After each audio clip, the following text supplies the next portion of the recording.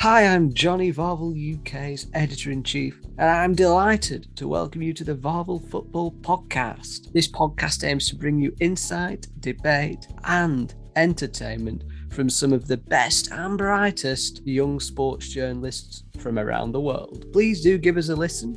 You've already started, so I'd recommend staying for a little bit longer at least. And if you enjoy what you're hearing, then please do give us a subscribe. And even better, give us a positive review.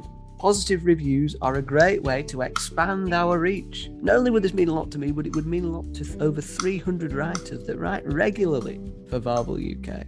We hope to get as many of them on this podcast as we possibly can over the course of the 2021 to 22 season. Anyway, enough of my waffle. Let's get straight into this.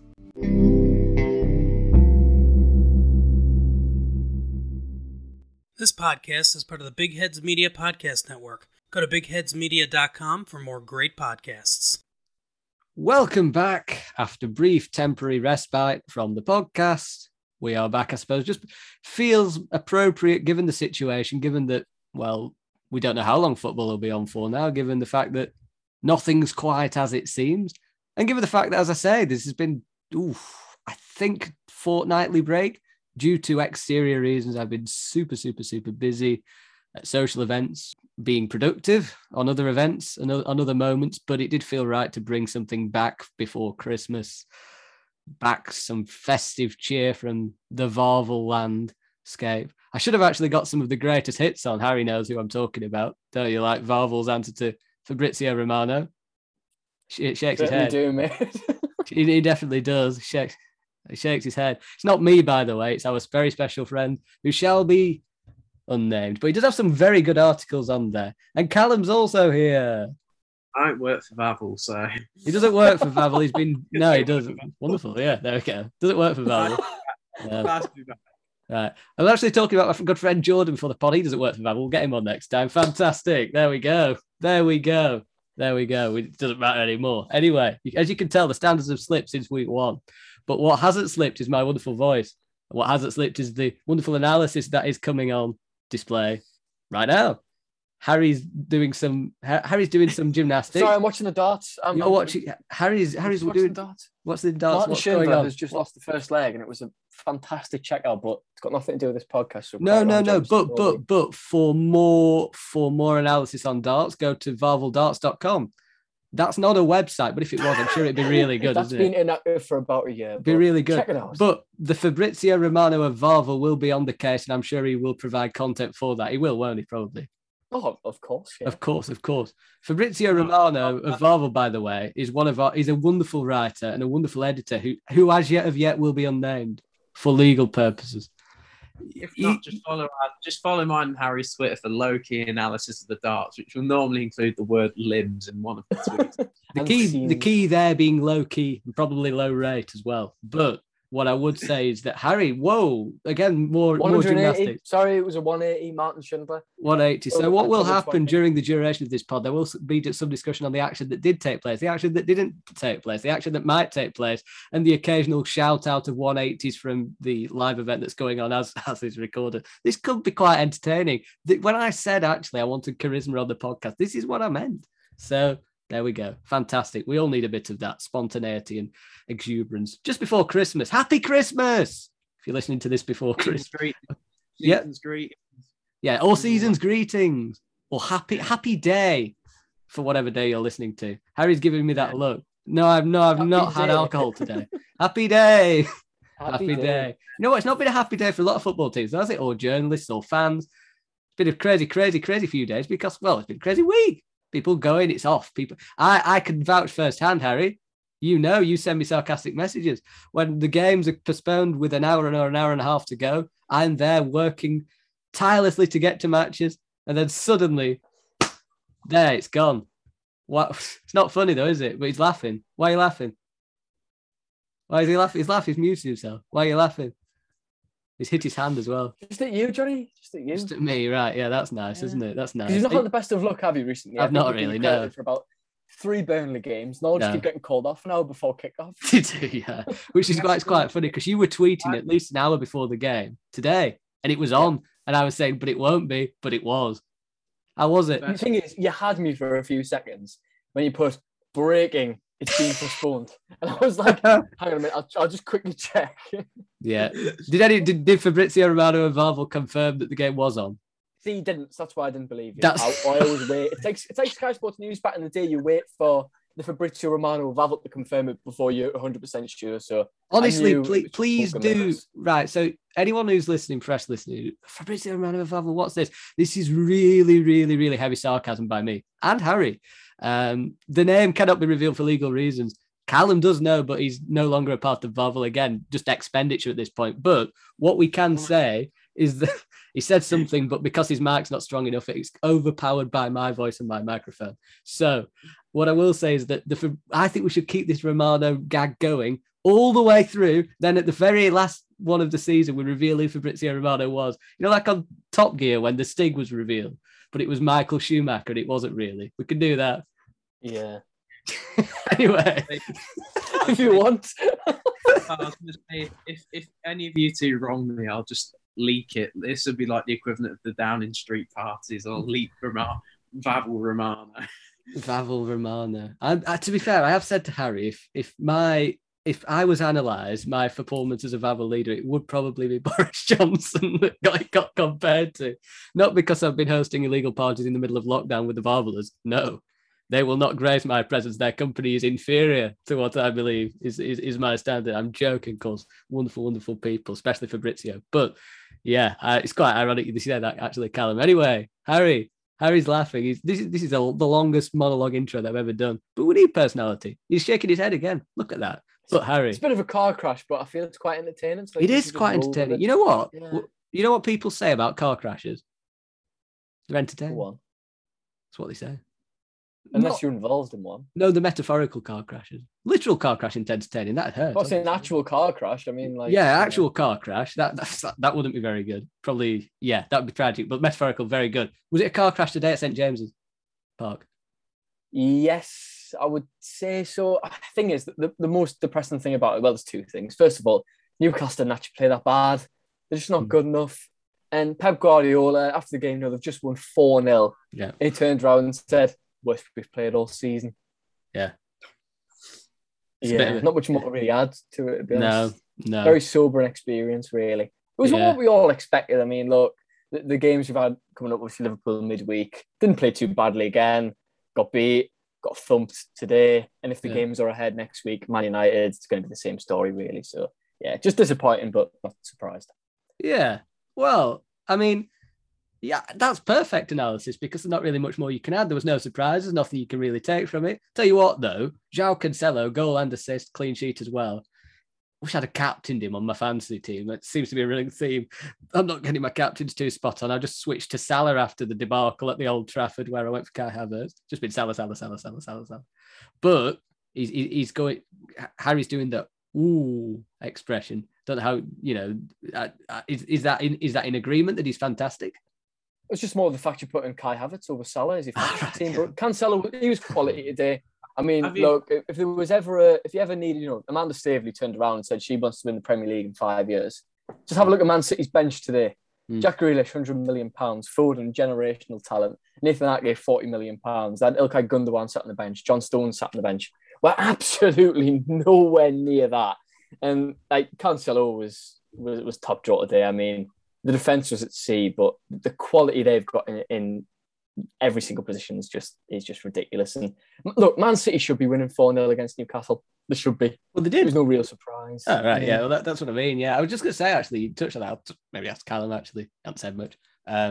What do you, with all the things that have been going on, which we'll talk about in more detail probably than the games that have gone on, is the fact that Man City's depth and squad depth, I mean, it's never been more important, has it? And literally they're still going through teams.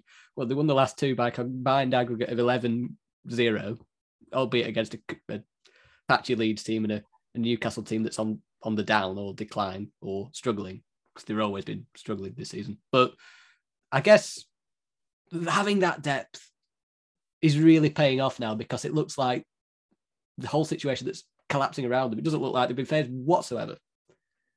Yeah, partially. it's also a matter of just like you can only play what's in front of you in regards to like other teams. But you know, like, actually is whatever they've got players, which is what they've played. But yeah, probably that's the side that's been built up over years and years, though, isn't it? I think we all talk about like how much money they have at their disposal, but it's been cleverly crafted, and it's now sort of like there's 2 or 3 players in every position that can come in and do what they're asked for. It's like Harry said, when you look at the bench, there's players on that bench that walk into most teams in the league. So it's been cleverly crafted. They've got hefty amounts of talent at their disposal. Players that can play in multiple positions as well. So if one player's, if by some stroke of unluckiness, whatever, they've got one position where all their usual choices are out, they can put someone there and they know they'll do the job for a game. They were always going to win today. Maybe it could have gone a bit longer had Newcastle not shot themselves in the foot with the first goal. That's poor communication on all fronts, isn't it, really? It's just no idea really what's happened there. But they were going to lose anyway, but it was sort of, you know, they just sort of opened the door for Man City rather than let Man City break the door down. But, it was shocking. It was pretty horrendous. The thing is, Kieran Clark, I mean, he come back into the team. He got sent off against Norwich. That was his first time back inside. And it's just totally brainless defending. Like, why is he ducking? I assume either Dubravka's shouted and he's expected him to get the ball. If he hasn't, and even if you're unsure, just clear the ball. You're playing Man City. It doesn't matter who you're playing, actually. Get rid of the ball. Case of, if you don't laugh, you'll cry. Oh, yeah. I mean, that goal epitomises Newcastle defence this season. You laugh, though, don't you, Harry? Oh, yeah. When it went in, were you like, you see what Kieran Clark did? I wasn't creased. It was just more of the fact it was like, it's just brainless. And it just shows like the dire situation that we're in. And people think that a few signings that everyone's going to be rosy. I mean, everyone thinks that, but they probably need a full team in January. Just out of interest. The only interesting thing that could happen with Newcastle is if games get called off, that could play into our hands quite nicely. Say, look, if the next 3 or 4 games get called off and delayed, it gives Newcastle time in January to bring some players in.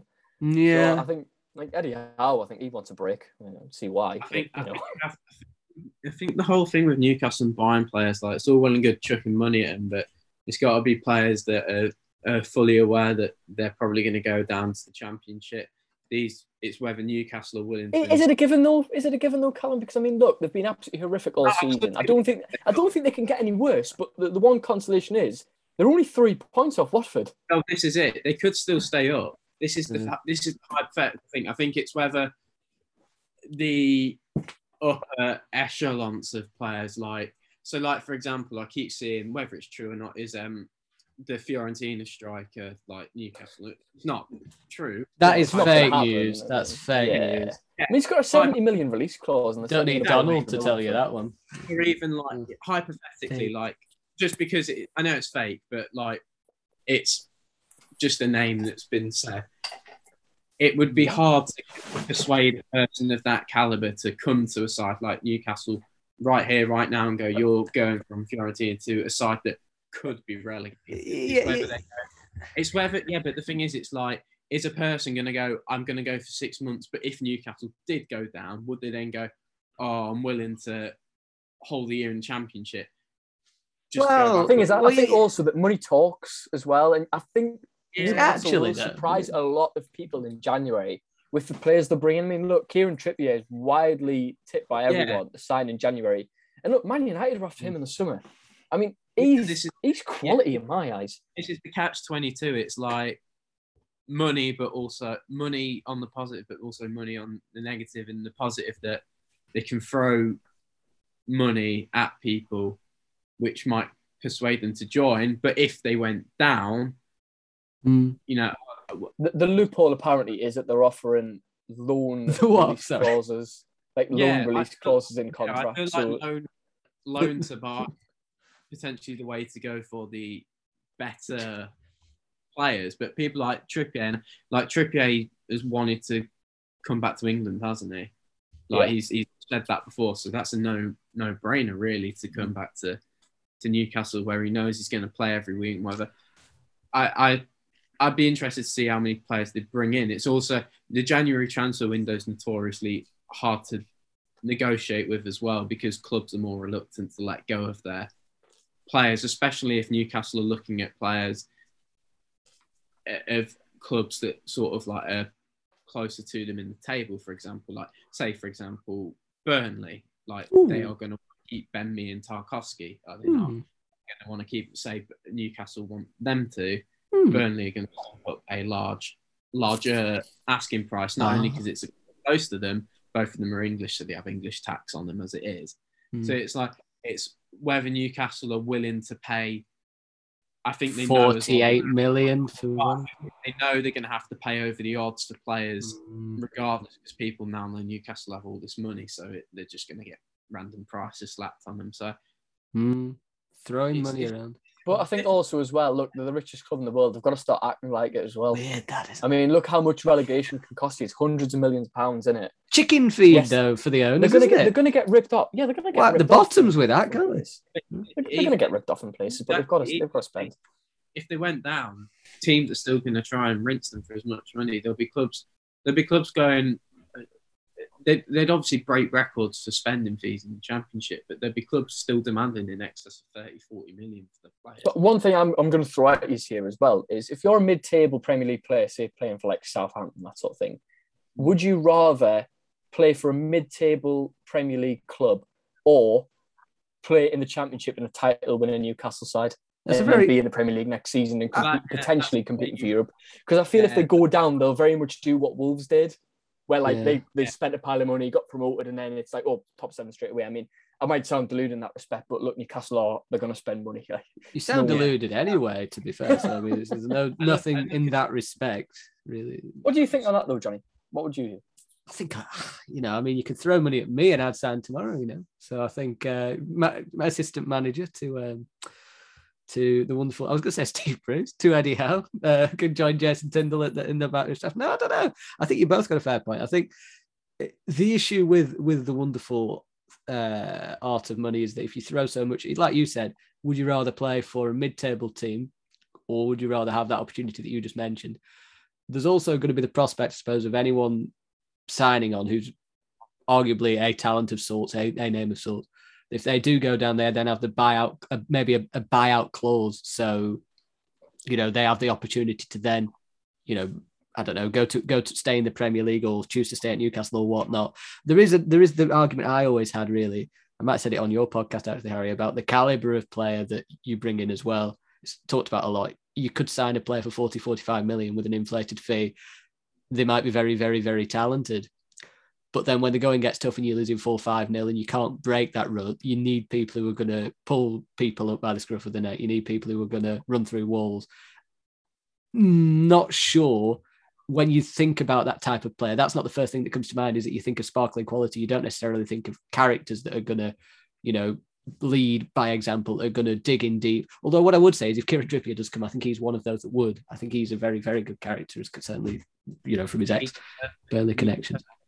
Someone who can take a game by the scruff of its neck, utilise the minimal but effective bits of quality they have in the likes of Wilson and St. Maximin, blend that in with, because I don't think it's worth splashing on 11 new players, because then it's almost like by the time they've all gelled, it could be too late.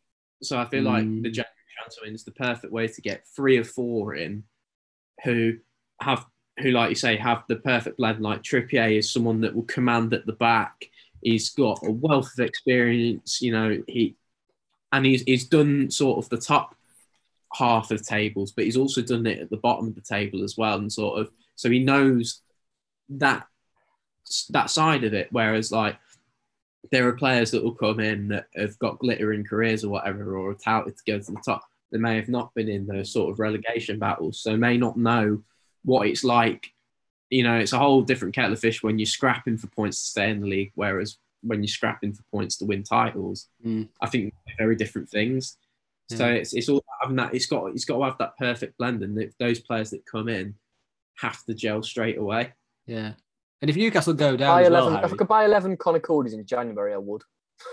That's the sort of player we need.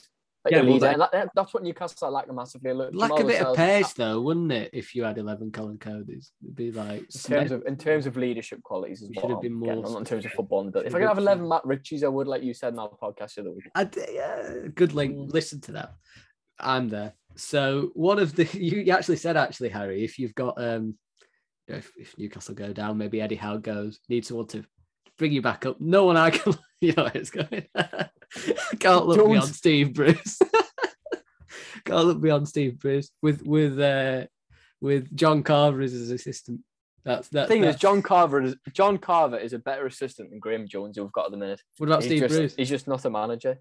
Steve Bruce, I'll no comment. Give him to the end of the season. One thing that does worry me about Newcastle now, with Eddie Howe, is the whole idea was that they couldn't defend, and right now, even watching them the week before against Leicester, there was no sign to me that they looked any better defensively. I mean, I don't watch them every week, so it's hard. I do, and they are just thing is the rubbish. This is the problem. Newcastle have not signed a defender on a permanent deal for 3 years. What you're seeing now is 14 years of neglect under Ashley. And that defence was in the Championship. That was 5 years ago. That Championship defenders from 5 years ago. Yeah. Every other team has jumped on leaps and bounds from then. So it's all he's got really. This is it, but then I can, like, if I'm playing devil's advocate, then you look at like someone like Joel Linton, who, whilst he's not become like an unbelievable player, like he's sort of seen something in him and gone, right, you're not a striker, but you can be of use to me. And I was really impressed with him actually when he played against Leicester. So it's like there is proof that his coaching methods are working. It just, obviously you need to score goals, but also you're not going to win. Well, he paid him as a centre mid today, and the one thing you'll get from Joe Linton, I think that's why a lot of the fans like him, he'll give 100%. He gives everything, like, albeit, look, we all know he's not the best player. He's certainly not a striker, but I think he's probably one of the best players in his team at the minute, if not the best. I think he's unlocked Eddie Howe's seen something about him, and I think it actually makes a lot of sense in a way. He has, like, there was a couple of times when you get the ball and the way I know it's like really little things, but like the way he turned on the half turn on the ball and like would look up to pass the ball rather than just turn and then aimlessly hit and hope that someone was running onto it or whatever. The way he styles his hair.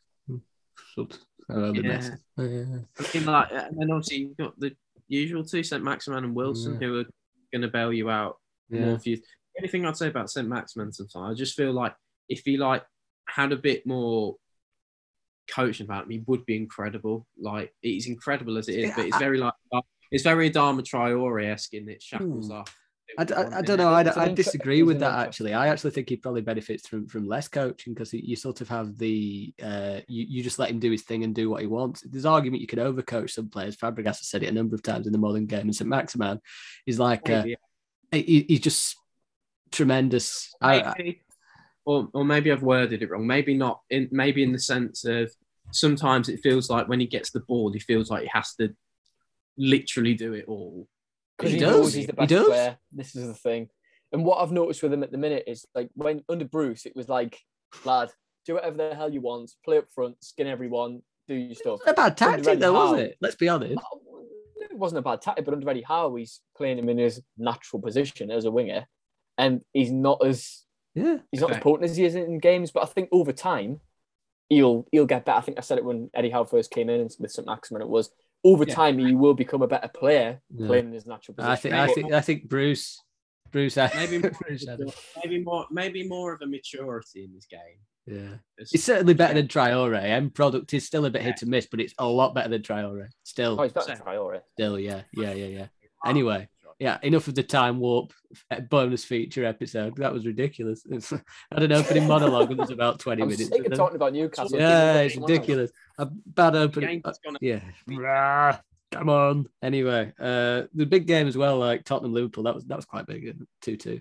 I was watching Spider-Man, so I could safely say I didn't see the majority of this. You shake your head, Harry, but Shake your head, Harry. I don't know why I was going Irish. Scottish. Whatever. But it was a very, very entertaining film. It was also a very, very entertaining game, apparently. And I did catch up on it. It did look very entertaining. Tottenham had a hatful of chances, to win that game. Really, really, really good. And it was the first test of Antonio Conte's Spurs, and they came through it, and they played really, really well. Dele Alli even, contributing, even though many people think he's going to be leaving in Jan, had a really big chance. Alisson made a really big save. Alisson also made a crucial error at the end. Jurgen Klopp was moaning after because Kane probably should have been sent off. No arguments there from either of you. Interesting on Harry Kane, and I've seen a lot of people on Twitter. I've not seen the game, but a lot of people were saying because he's England captain, he gets a lot of help off the referees. Weren't you saying that before we went onto the podcast? Yeah, I was saying that before. And don't pretend it was someone else. Oh yeah, but look, I've seen him before. I think it was 2018. We played. It was the first game of the season back in the Premier League, and he absolutely crunched one of our defenders, Florian Lejeune. He tore his ACL. It was a straight red card. Didn't even get a booking for it. So it's not the first time that. So you've been thinking about this for a while. I've seen it today, and it just kind of brought back the memories of. And remember the whole thing as well last season when he was like ducking behind defenders and they were all looking over the top of his head, and he'd get away with that as well. So I certainly think that if you play for England, certainly if you're the captain, you do get away with a lot more stuff. He still does. He still does the back thing, and that doesn't dispute as well. The Robertson red card was a red card. Yeah. Well, I think where the angle lies and where people are going, how can you give that as a red card, was because Kane wasn't given a red card, and then. There was people saying, he was going for the ball, but the ball had gone past by the time the studs were up. And I agree. We've seen players get sent off for challenges where they actually win the ball, but because the follow through is so bad with the studs up, they get sent off. So I think the whole refereeing thing was a calamity in that game anyway. The Liverpool second handball. Yeah. No, very, very entertaining from what I saw. Like I say. It was a tremendous game, and I think what you take from it really is more. I don't think you take away too much from Liverpool. They were without Van Dijk. I think they were without Van Dijk going into that. How vulnerable they are, maybe without Van Dijk. Best defender, best centre back in the world. As well, because I mean, look, they beat us, but you could tell they weren't the same side without Van Dijk. I can't believe how much influence he has on. I think it is. I think not only is he, I think he's the best centre back in the world. He's come back to be that. Not only is he very, very, very, very good defensively, but he's absolutely brilliant at playing the ball. I mean, you see with Ben White at Arsenal, actually, when he's not playing, they lack the person who plays the ball out. But I mean, Ben White's nowhere near Van Dijk defensively. You can see it just shows how good a player Van Dijk is, by the way, that he can play the ball out. I was going to say like Ben White, but Ben White more in that sort of ballpark with Van Dijk. But then where Ben White falters and many other ball players falter is they're not as good defensively. They have a bit of a weakness there, like a lot of ball playing centre backs do. Van Dijk's the full package, the Rolls Royce, perfect defender for the past and the present. Superb, and it makes a massive difference. And just a quick final word on Tottenham. First big test under Antonio Conte. Arguably could have won the game, played really, really well. Maybe had a bit of luck with the Kane thing as well. So ifs, buts and maybes. But where can they finish this season? I mean, they're still a bit short, aren't they, on the player front? But good January, they should be challenging for fourth. No? Okay. Not top four for me. I just think there's too much ground to cover now. So. Okay. Well, anything, the biggest thing we learned from the game is how shambolic the refereeing is in this country. We had an awful one today as well. Yeah, just the standard of refereeing across the whole. Good neutrality, Harry. And to say the least. Yeah. Well, it needs reviewing. It needs analysing. It's a shame we couldn't get anyone from abroad in a non-visa way. There was this market where everyone could just go to different countries, visa-free. Well, that's what like a European Union. Sorry, that was a political joke. Anyway, that sort of went under deaf ears.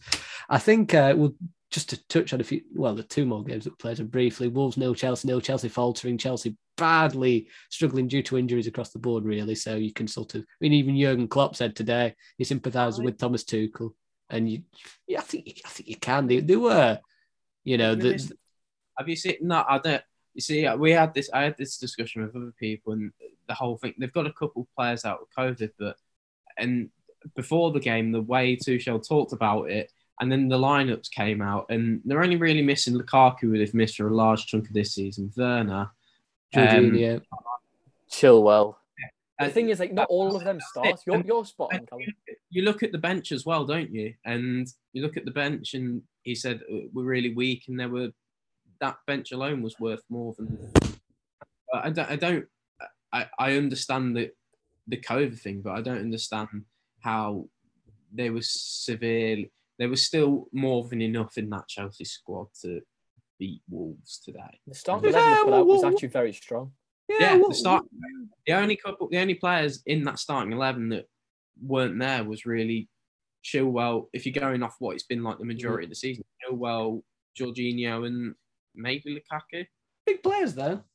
Big players. Even Lukaku's barely featured. He has barely featured. No Havertz as well. Big players, granted, but if you're there to win the title, you win with what you've got.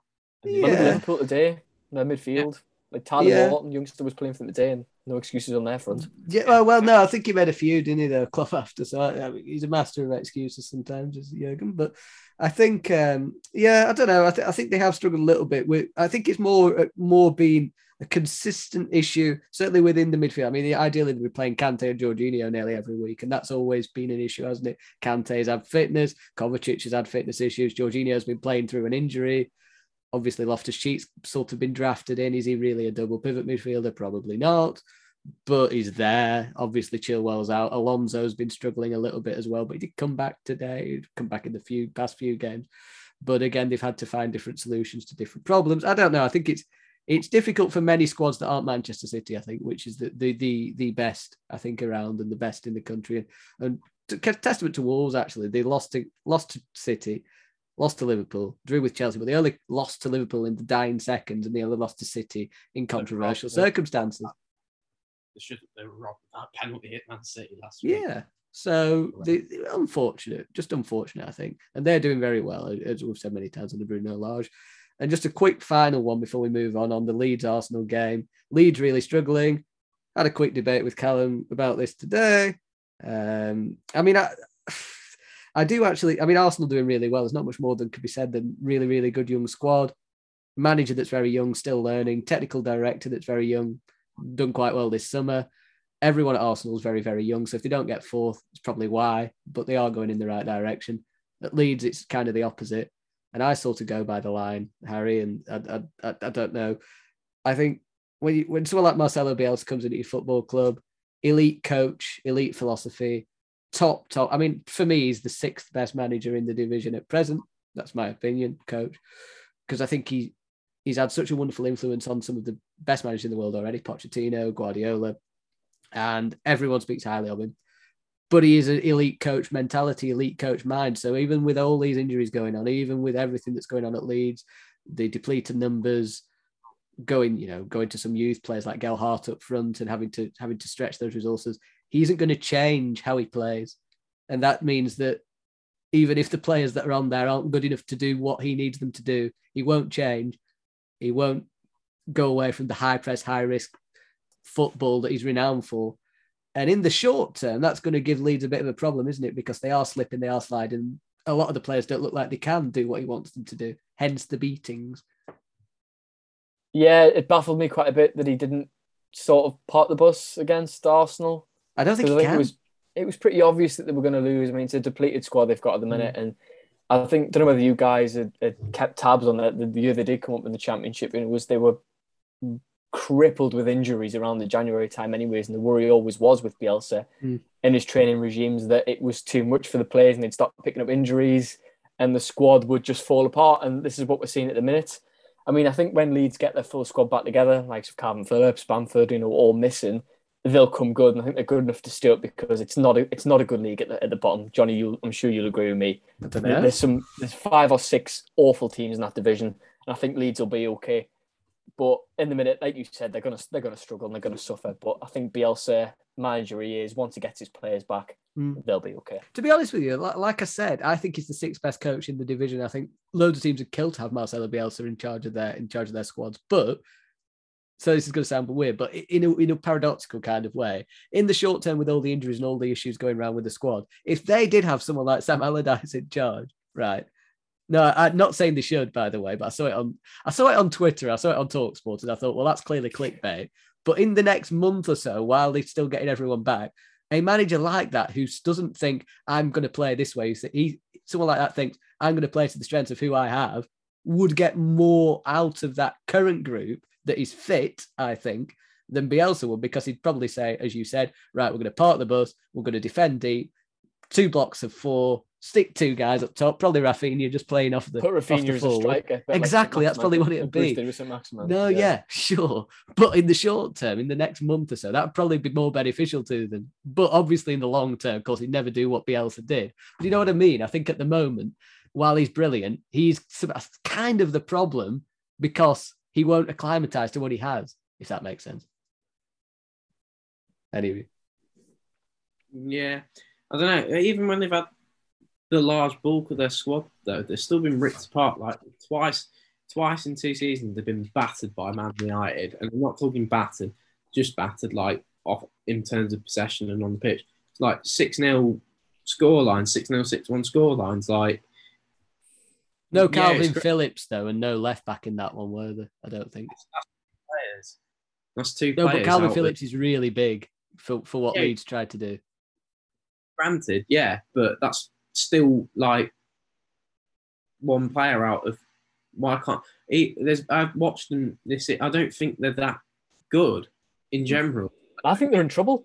I don't think they'll go down, but they'll be. I don't think they'll go down, but they're in bother. Absolutely.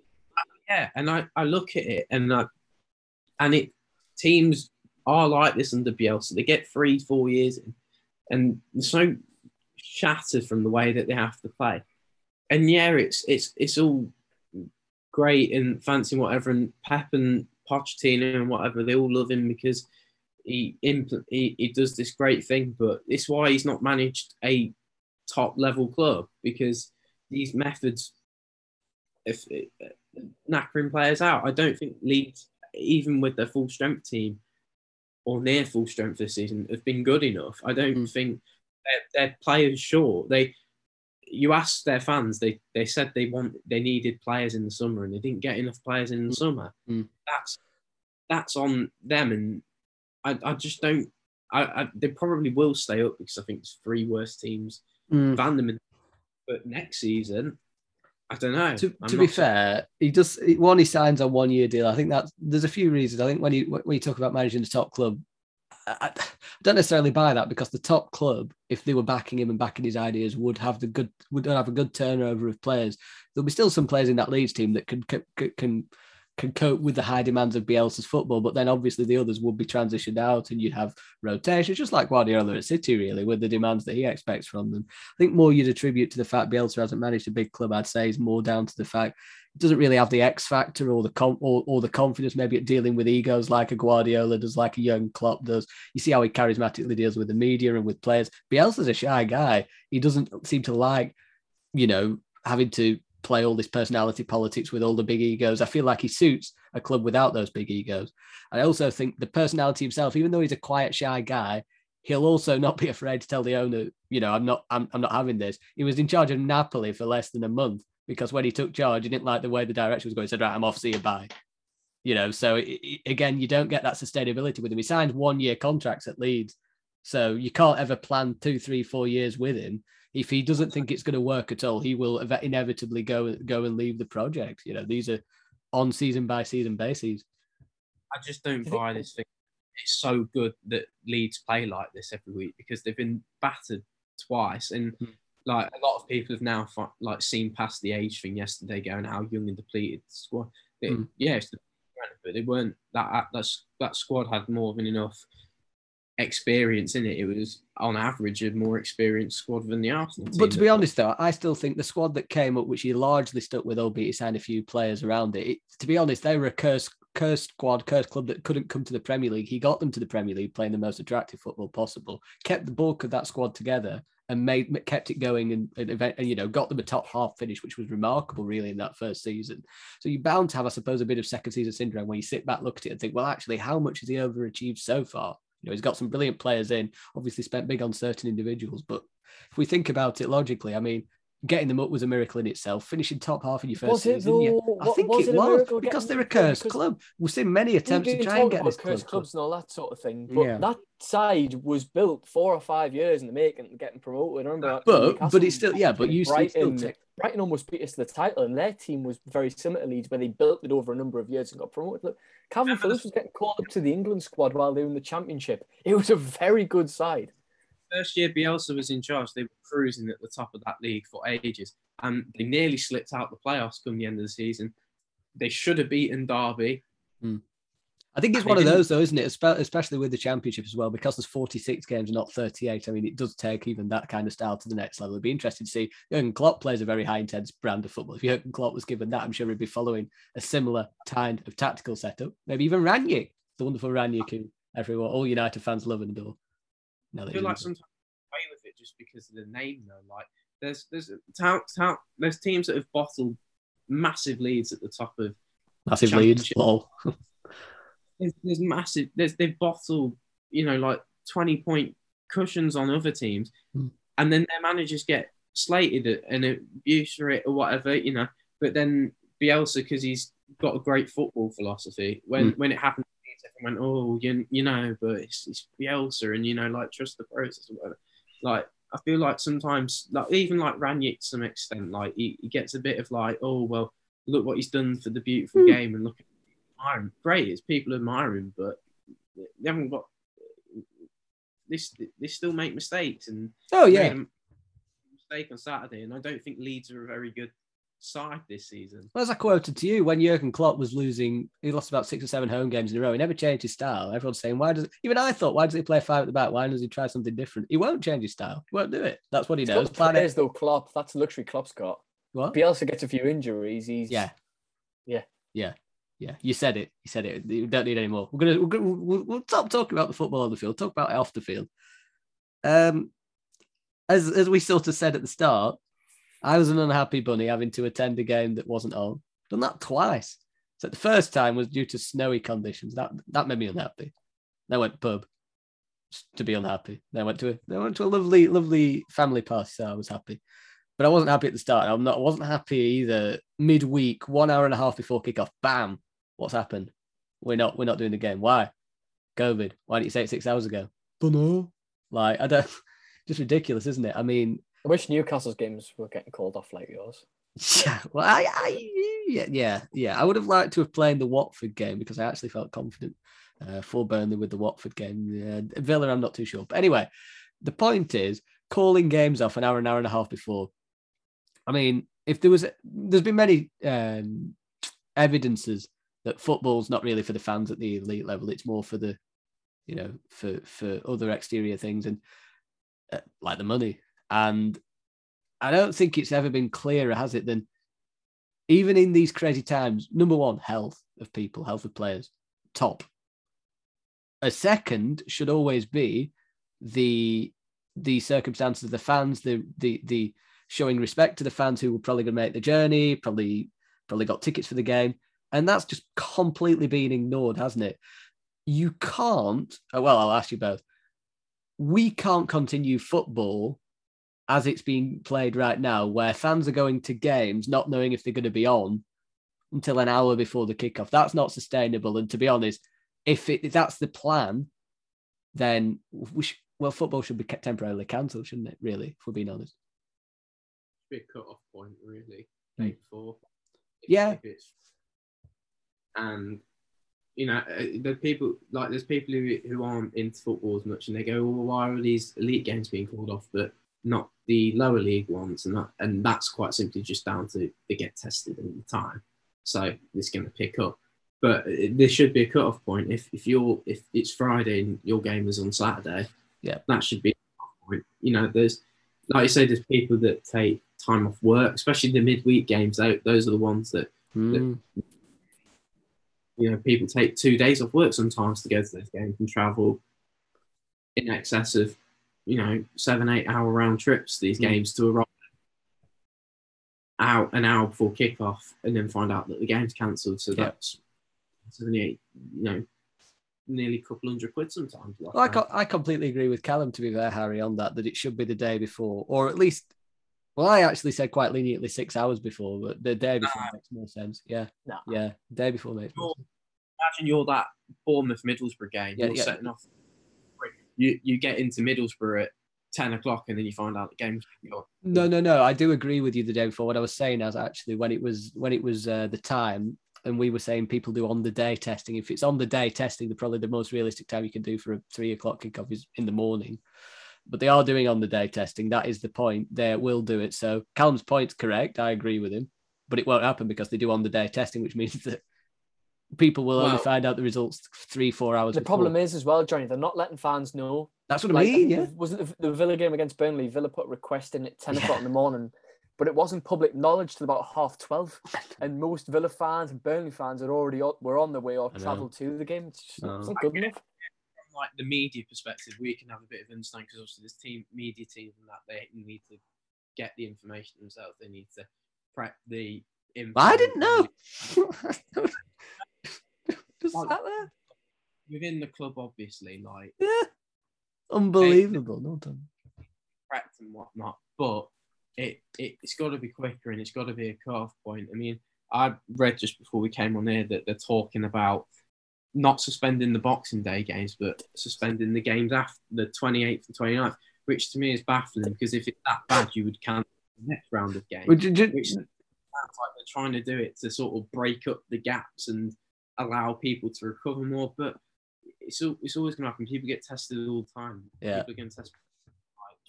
Well, to be honest with you, it sounds a bit like.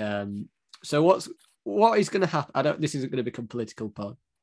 Maybe it should be, but it's going to indirectly, whatever happens with Boris Johnson and the Conservative Party and the government, whatever they decide is going to inversely or directly affect what goes on with football. They'll follow similar margins. So if Boris Johnson says on the 26th or the 27th, a bit like Wales are doing, like we were saying before we came on, if he says on the 27th, we're doing a 2-week circuit breaker, then football will just fall into that and say, right, well, we're not going to do football for 2 weeks. I think it's a lot of what's going to happen with football is going to be tied to what the government respond to, like, and from what I have been reading, it seems like we might be following Wales, which would make sense what Callum said, that you'd go to the 26th Boxing Day games, and then after that, potentially you'd have maybe a circuit breaker. But in terms of like keeping the virus and that down, you're going to have everybody at Christmas who's mixing. That's what I thought. Then we're going to be piling in hundreds of thousands of people at the stadiums on Boxing Day and the day after. Yeah. And we're going to have a 2-week circuit breaker. Honestly, I think the VAVEL management team's comparable to the UK government. Actually, not comparable, better. I've read it in that what they're doing is they would play the Boxing Day games, not play the 29th or whatever, and then play the. But the thing is as well, I think there's a bit of pressure from the Premier League in that obviously there's the World Cup next year. Yeah. So the Premier League is starting slightly earlier. So there's a shorter stopgap between the end of this season, and so they're conscious of the fact that they know that whilst they're cancelling these games, they've got to Tottenham up and Villa meet in places. But then you've got 6 clubs that are playing European football after Christmas. They've got fixtures, some will have more than others to oblige, which they can't be changed unless that. So there's pressure on the Premier League in that they don't want to cancel the games because they know full well that teams are. Look at Spurs' fixture list. They've got endless amounts of games to play. Burnley's? Yeah, you've got a hectic one. Crazy. Everyone now. I'm pretty sure every team must have at least one game in hand. Don't think Newcastle no. Newcastle. Did they? I wish we had games in hand. The more games after January, the better for us. Yeah. Games in house, which are the ones that have been affected, Leeds. which are probably Norwich and Newcastle. Leeds. Yeah, I think Leeds have played every week. Arsenal. Yes. Yeah. There's a lot of pressure, and whatever happens is going to divide opinion because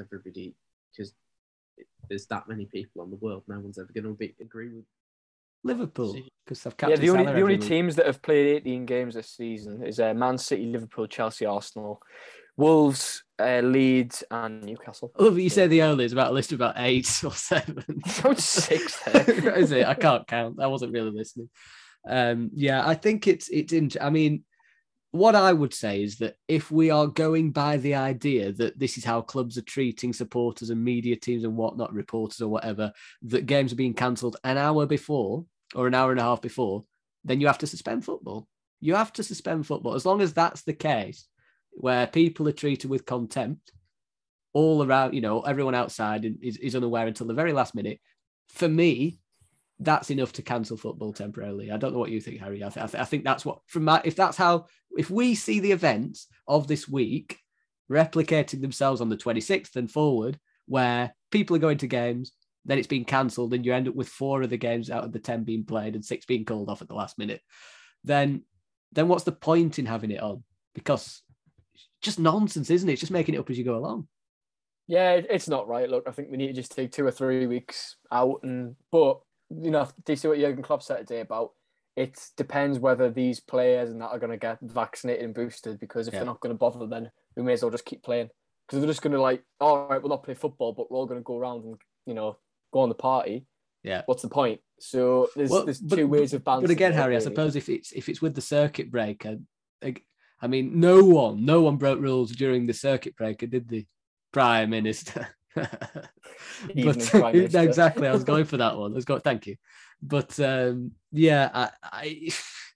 as I say, whatever happens with the government and with Boris Johnson, whatever decisions they make around Christmas will affect exactly what football does. In my opinion, if they do nothing, I don't think football will. I think football will limp on and limp on and limp on until government actually do something. So if government say we've got a circuit breaker, bye-bye football till the end of the circuit breaker. If government say, oh, we'll do it in January, I can still see football limping through this period because there's so many games, in such a short period. They'll probably say, oh, well, we'll just manage through. We'll mundle through. Well, that's what they've done for the past week. So it wouldn't be surprising if they did that, I suppose, until the new year. But we don't know. I think it's crazy. Anyway, we'll finish on something lighter. Team of the season, temporarily. It's like Christmas, isn't it? And people do the half team of the season. I haven't asked for what the teams are.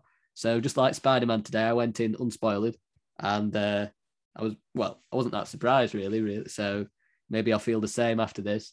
I have written mine down in my head, but while Harry explains his, I'm going to write it out on Twitter, not tweet it, and just read it because my Twitter app's open. So it just seems it's just like Apple Notes or Samsung Notes for me. Nod your head, thank you. So Harry, Callum, I suppose starting goal really. Now, this one actually is one of the few positions I've had a bit of a challenging debate in my head over. I've got 2 names down, really. I could have 3. I'll let you 2 speak first. Maybe we'll come to a combined team of who we actually, maybe we can agree on something. Like they do on Monday Night Football, other sports are available, where you sort of say, oh, yeah, well, we can agree on that. Maybe we'll come to that. I don't know. Harry, goals. There's some standout options, isn't there, quite obviously? Yeah, I mean, there's a few, but I've gone for Aaron Ramsdale. Yeah. I just think this season, I mean, he's been so important for Arsenal. He's been the player of the month, I think, for the last 2 months. And when he signed, he's under a lot of controversy as well. A lot of people said, look, they're wasting a pile of money on Ramsdale. And I was one of them, look, 30, 35 million pounds on a goalkeeper that's been relegated twice. I said he'd be world class, to be fair. But he's quality and he's not on the door to be England's number 1. So for me, definitely Ramsdale in goal. But I can argue a case for Edouard Mendy as well. That's the 2, wasn't it? That's the 2. They're your 2 as well, Callum, maybe. Yeah, I was going to go Mendy. I think Mendy's been, bar that one game, he's been immense. Some of the saves he's made is just ridiculous. And I think he's probably one of the best value for money signings Chelsea have made in recent times for all the money they spent on players. How little they spent on him in Chelsea terms, I think he's incredible. Yeah, they were my 2. All season I've gone Mendy. Today I'm going Ramsdale. Because it's really difficult. Mendy's been phenomenal. Really, really has been phenomenal. But what Ramsdale's done since he's gone to Arsenal, like Harry said, he's defied all the critics, really. And Chelsea's form stagged a little bit. And I think back to only a few weeks ago, probably the worst performance I've ever seen in Mendy's had in a Chelsea shirt against West Ham where he was atrocious. He was slightly culpable, for the Everton equaliser where he was sort of a little bit too close on his line.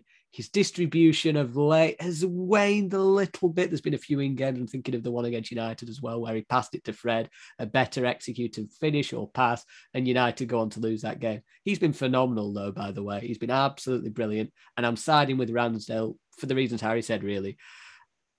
He's been brilliant, not only at shot stopping, but his distribution's it's been absolutely top draw. His leadership has been excellent. And what he's done, I was going to say what he's done to that defence, but that defence is quite new look anyway. But he's been such an integral part of that Arsenal team. I didn't think Leno was that bad, by the way.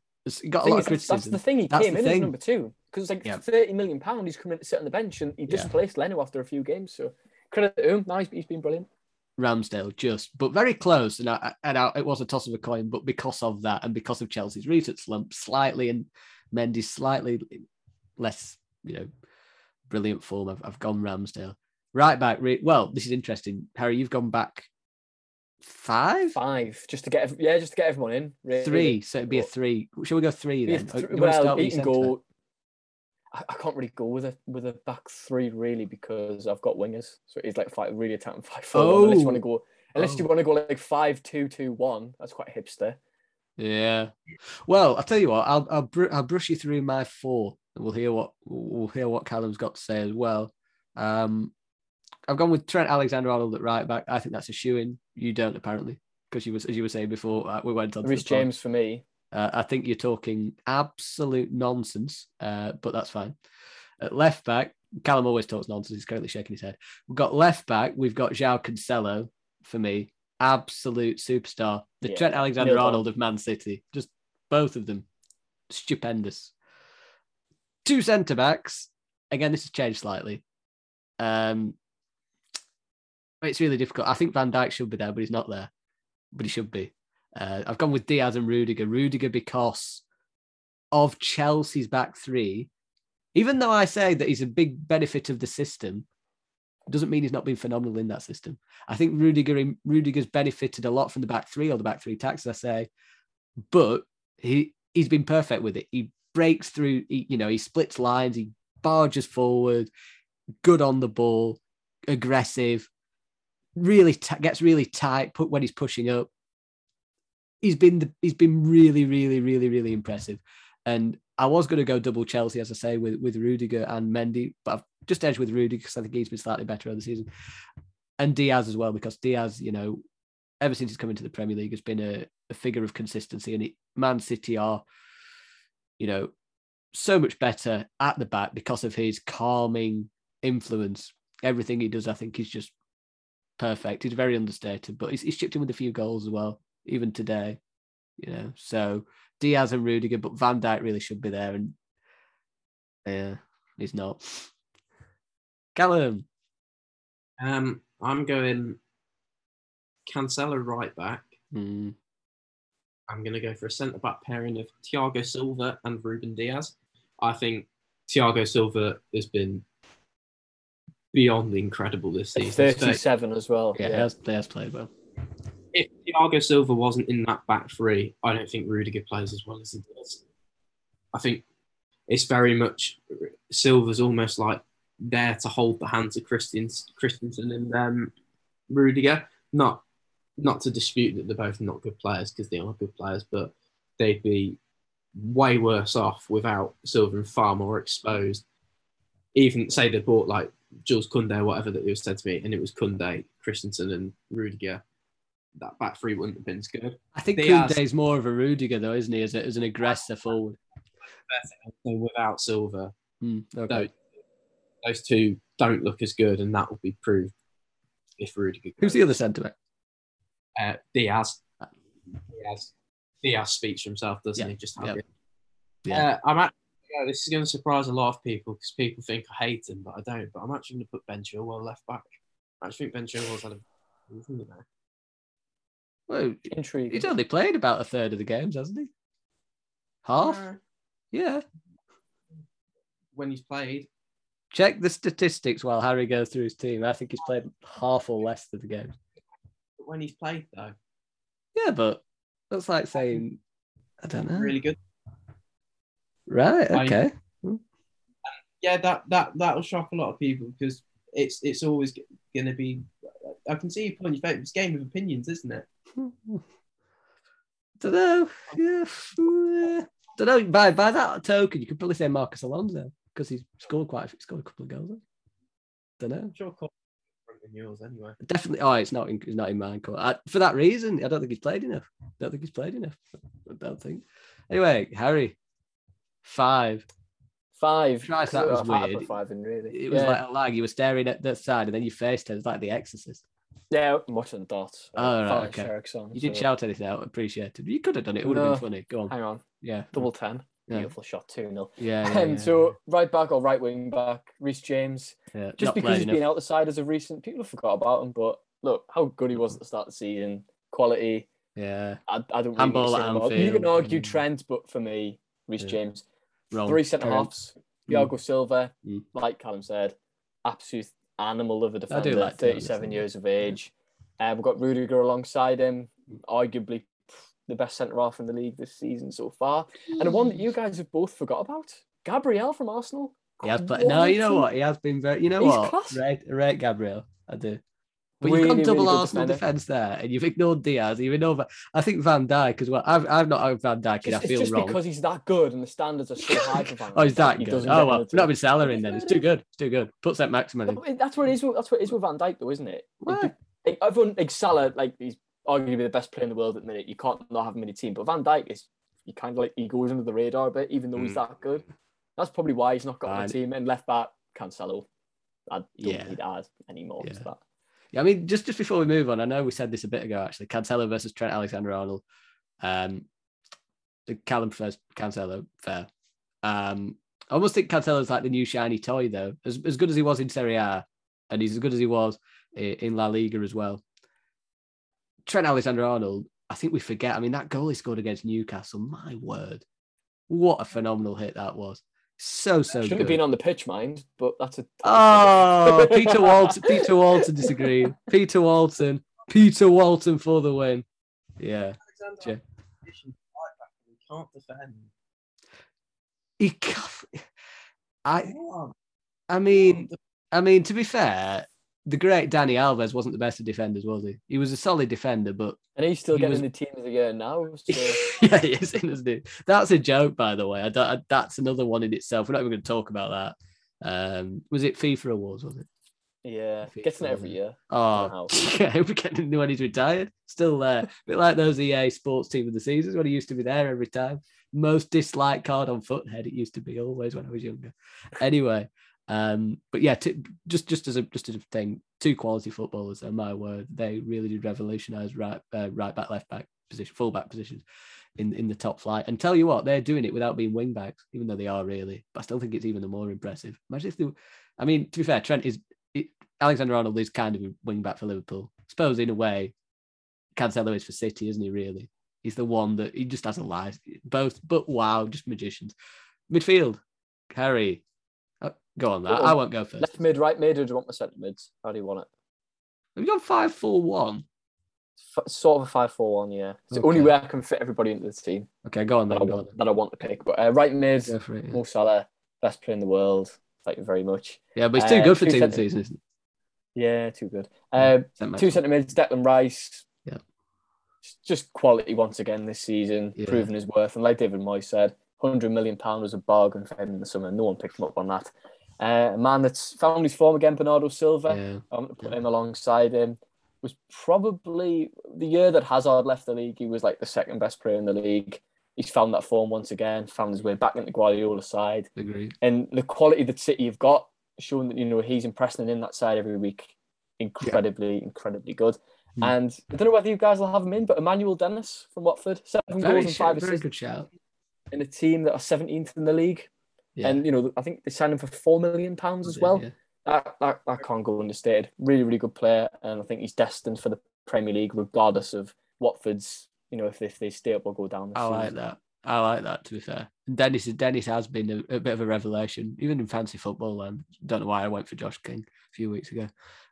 Statistics are misleading. I've gone for Rice. This is a 3, by the way, so I've not got to my 3 yet, so Salah is there. I've gone Rice, Bernardo Silva, and can't believe you forgot, but Callum probably has him actually, to be fair, Conor Gallagher. Gallagher, superstar, absolute gem.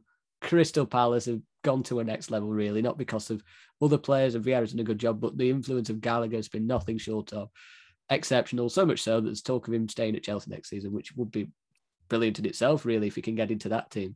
I think something's happened on the darts as well, judging by facial expressions that you cannot see. Check out. There you go. There you go. Very good. But those 3, Rice, reasons what Harry said. Bernardo Silva, reasons what Harry said. Gallagher, reasons what I just said. Lovely 3. Brilliant 3. Callum, yours 3, 4? I'm going 4. Before I go on to that, can I change my fullback? Because I've realised that I was discussing this with someone the other day and I genuinely forgot I mentioned this one. This will still cause surprises, but I'm going to throw Livramento as my right back, take Chilwell and put... Fair play. Yeah. Better. I genuinely forgot that I'd said... I'm still saying that Chilwell's had an excellent season. I just forgot that I... So I feel like it's only right that I go with the right back that I've said before, but Livramento. But Livramento has been excellent, to be fair. That's true. Yeah, I'm flat 4 because I'm just bog standard and just say it like that. Bernardo Silva, I love him. I think he's incredible. I think he's the most exciting player for me personally to watch. I just enjoy watching his style of football. Salah, obviously, because Salah is done all right, hasn't he? Not bad. Yeah, Conor Gallagher, insane. Hear about him on multiple occasions, thanks to my work colleague Ruben, who's a Palace fan, but probably justified given how good he's been. And then probably is Declan Rice, to be fair. I mean, Declan Rice is, if a year ago, if he'd said, what do you think of Declan Rice? I say he's a bang average footballer, but now I think he's fully swayed my opinion. I think he's, I actually really like him, not just for his on the pitch mentality, but his off the pitch mentality. Yeah, no, very good. Right. In terms of my front 3, it's quite hard because I have had a late change of head because I noticed how you've been positionally, and I think, well, is Salah really just a right mid? He's more of a right forward. So I'm going to play by ear and do slightly different. I'm going to go for Salah as my false 9. Yeah, because I think why not? I like that. Yeah, why not? I mean, the reason being is because the striker positions, there were so many. Yeah, maybe could have them. Maybe could have them. Don't know what happened to my voice. I went up an octave, but it could be. I mean, I'll talk you through. Antonio, I thought for a long time would be there.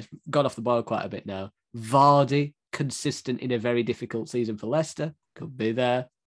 Shake of the head from Callum, really, but again, I didn't really want to go there. Dennis, you made a really good argument for how he's done in Watford. Been very, very good. Defying XG, going through a bit of a purple patch. He probably would have been my shout, but I've gone with Salah because I think, well, I have another one at right wing who's done phenomenally well. There's Rafinha. Rafinha for Leeds has been phenomenal in a very, very, very difficult season. Every single week, he's involved in one of the goals if Leeds do score. I think he's got one of the highest percentage of goal involvements in the league. He has been tremendous. And in a season where many Leeds assets have faltered or been injured, he's actually probably excelled even more than he did last season, I think, because he's really stepped up to the plate in difficult moments and got Leeds some crucial points. He's been scoring some penalties recently too. Now, left wing, again, this could be a lot of people, but I've gone with Smith Rowe. I think Smith Rowe has been the shining light of Arsenal in an attacking sense, even when he's not starting games recently due to, good form of others around him. He's coming off the bench, he's scoring goals. He's been brilliant from the off, really. Even that Brentford game where they lost 2-0 and they were appalling Arsenal, he was one of the players that I remember did really, really well, wanted to take the game and do something and make something happen. So I think, even though he's not starting now as well, I think that's just part and parcel of a big club. You have rotation, you have moments in the team, moments out of the team. How do you respond to that? Well, he's had 2 substitute appearances in the last 2 games. He hasn't started. He scored 2 goals. So that's testament to his character. They've got a very, very, very good homegrown player there. And yeah, that's my front three. Harry, Callum. Harry, we'll go with you. One striker. I'm surprised Callum you didn't mention him, or you didn't actually mention him at all. Diogo Jota. We're not really striker, is he? I'm going with him. I'm going with him as a striker in this team. And I also don't... like his quality. He's dislodged Firmino out of that side. That famous front three. He's managed to get himself into that. He only misses about 25 chances a game, though, doesn't he, before he scores? I think he's very, very good, and put him in a quality side among quality players. Yeah. That's my pick, anyways. Even if you don't like it, I don't like it. So that's fine. Callum 2, is it? Yeah. Not really any standout strikers. Hence the Salah false. Only Antonio, but he went off the boil like he did, didn't he? He did. He's still doing well, but not statistically as well. I think the thing with Antonio as well, I don't know if you agree, sometimes he looks like a world beater when he scores ridiculous goals. You think, how's he done that? And then other times when you ask him to do an 8-yard pass, you think, well, why can't you do that? But you can score from, I don't know, some ridiculous angle where you dribble a player and smash it in. He's just one of those ridiculously frustrating players. Definition of consistently inconsistent. But still effective. You'd have him in your team. Probably. Unless your team happens to be quite a good team with good strikers, obviously. Then you probably wouldn't. But Martinelli, maybe? Or is that just based off recent? That's probably a worse pick than Chilwell. Because you just scored. I do like Martinelli, but he's only coming to the team over the last 3 well, you picked Jota, so your opinion doesn't count. You picked Trent and he's awful. No, I'm kidding. Do you want me to get Liverpool Twitter on that? What do you think? Trent is awful. No, you're not. I'm going to ask Fabrizio Romano who's better. Why don't we ask him on the chat? Fabrizio Romano and VAVEL, who's better? And his answer will declare who is better. Sorry, Callum, carry on. I checked his thing. He's got 6 goal contributions in 11 games. Martinelli this season. That's good. Is that just? I'm sure Smith Rowe's got more than 6, hasn't he? Yeah, but Smith Rowe could play as a 10 in a 4-4-4-1, 4-4-4. That would be 14 players in a 4-4-1-1. I'm literally just doing it as the flat 4, like you see on the formation boards, just a flat 4-4-2. Whenever they do a team or whatever. Yeah. 4-4-2. Yeah. Tell you what, then, while you think of, have you got any? Have you got a name? I know who my manager is. Just don't know who my striker. Well, that's like a Boris Johnson. I know. But Boris, what's happening next week? Oh, I don't know, but get boosted now. I think my manager for me would be.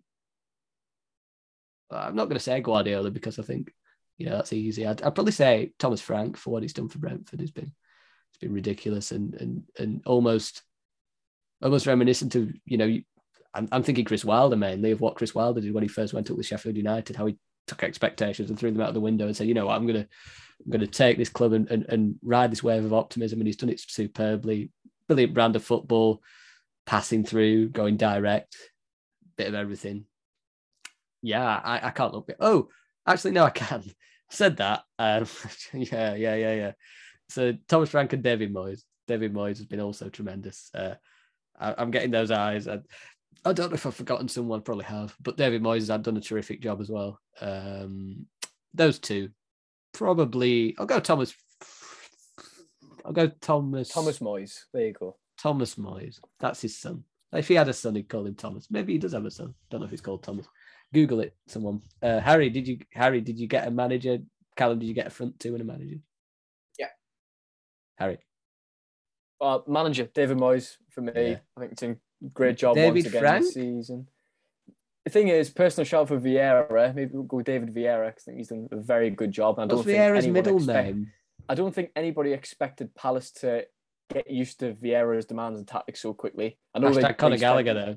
Yeah, exactly. They've done well in the summer. They brought in some great players, and that's worked really well. It's probably the best Palace team they've had, arguably ever. I'd say they're playing some good stuff, but Moyes for me. Check the ever comment. Just have a look at the history. I don't know actually.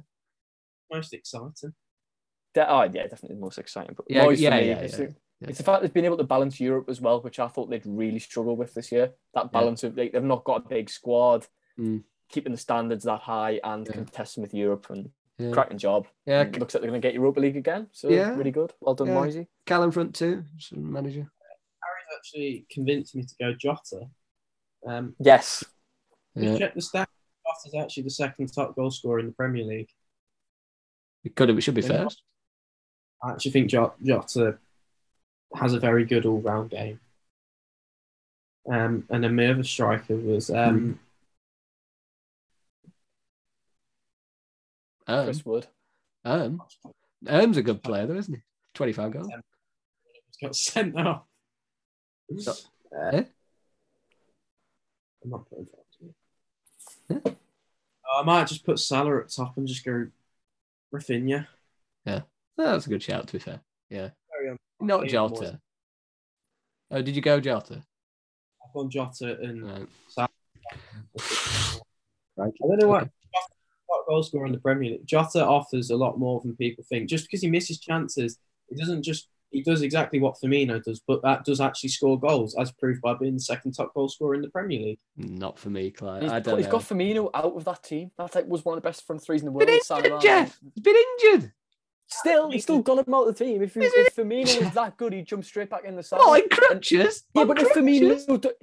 No, when Firmino's back to full fitness, have you noticed what they do? They go to a 4-2-3-1 and Jota plays up front. That's how good he is. Yeah.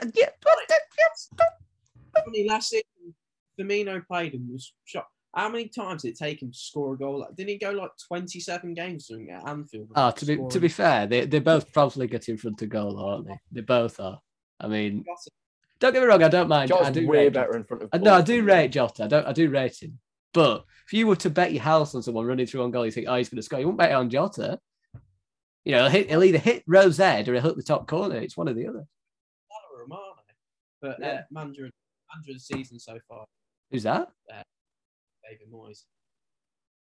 This is going to be a fun edit. These You're going to have so much fun, Ten. I know. Now you tell me about it. To be fair, I might just leave it and let the audio, let the listener do it themselves. Just to it'd be harsh. Just to sort of summarize that, because there are a few names we missed off. Like Callum said, I mean, Cornet's had a wonderful start for Burnley. I personally, I didn't even consider him because, again, I'd be a hypocrite if I said the Chilwell shout. I just don't think Cornet's played enough really to justify a place in team of the season so far.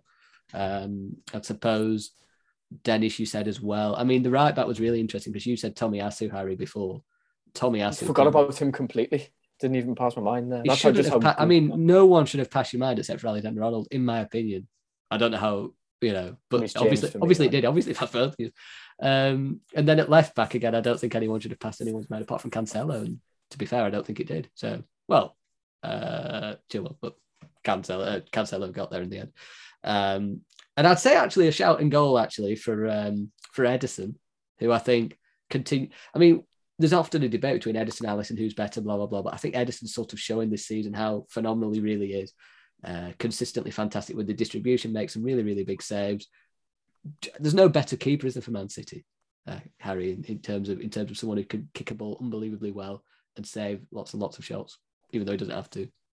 Got a Guinness World Record, doesn't he? And he can also wipe a player out in the box and not get a penalty for it. So magic, that isn't it? Ederson. What did Peter Watson say? He said that Ryan Fraser fell into him. Did he? What did Fabrizio Romano and VAVEL say? Probably the same as Peter Walton. Always correct. With a full stop. I imagine it.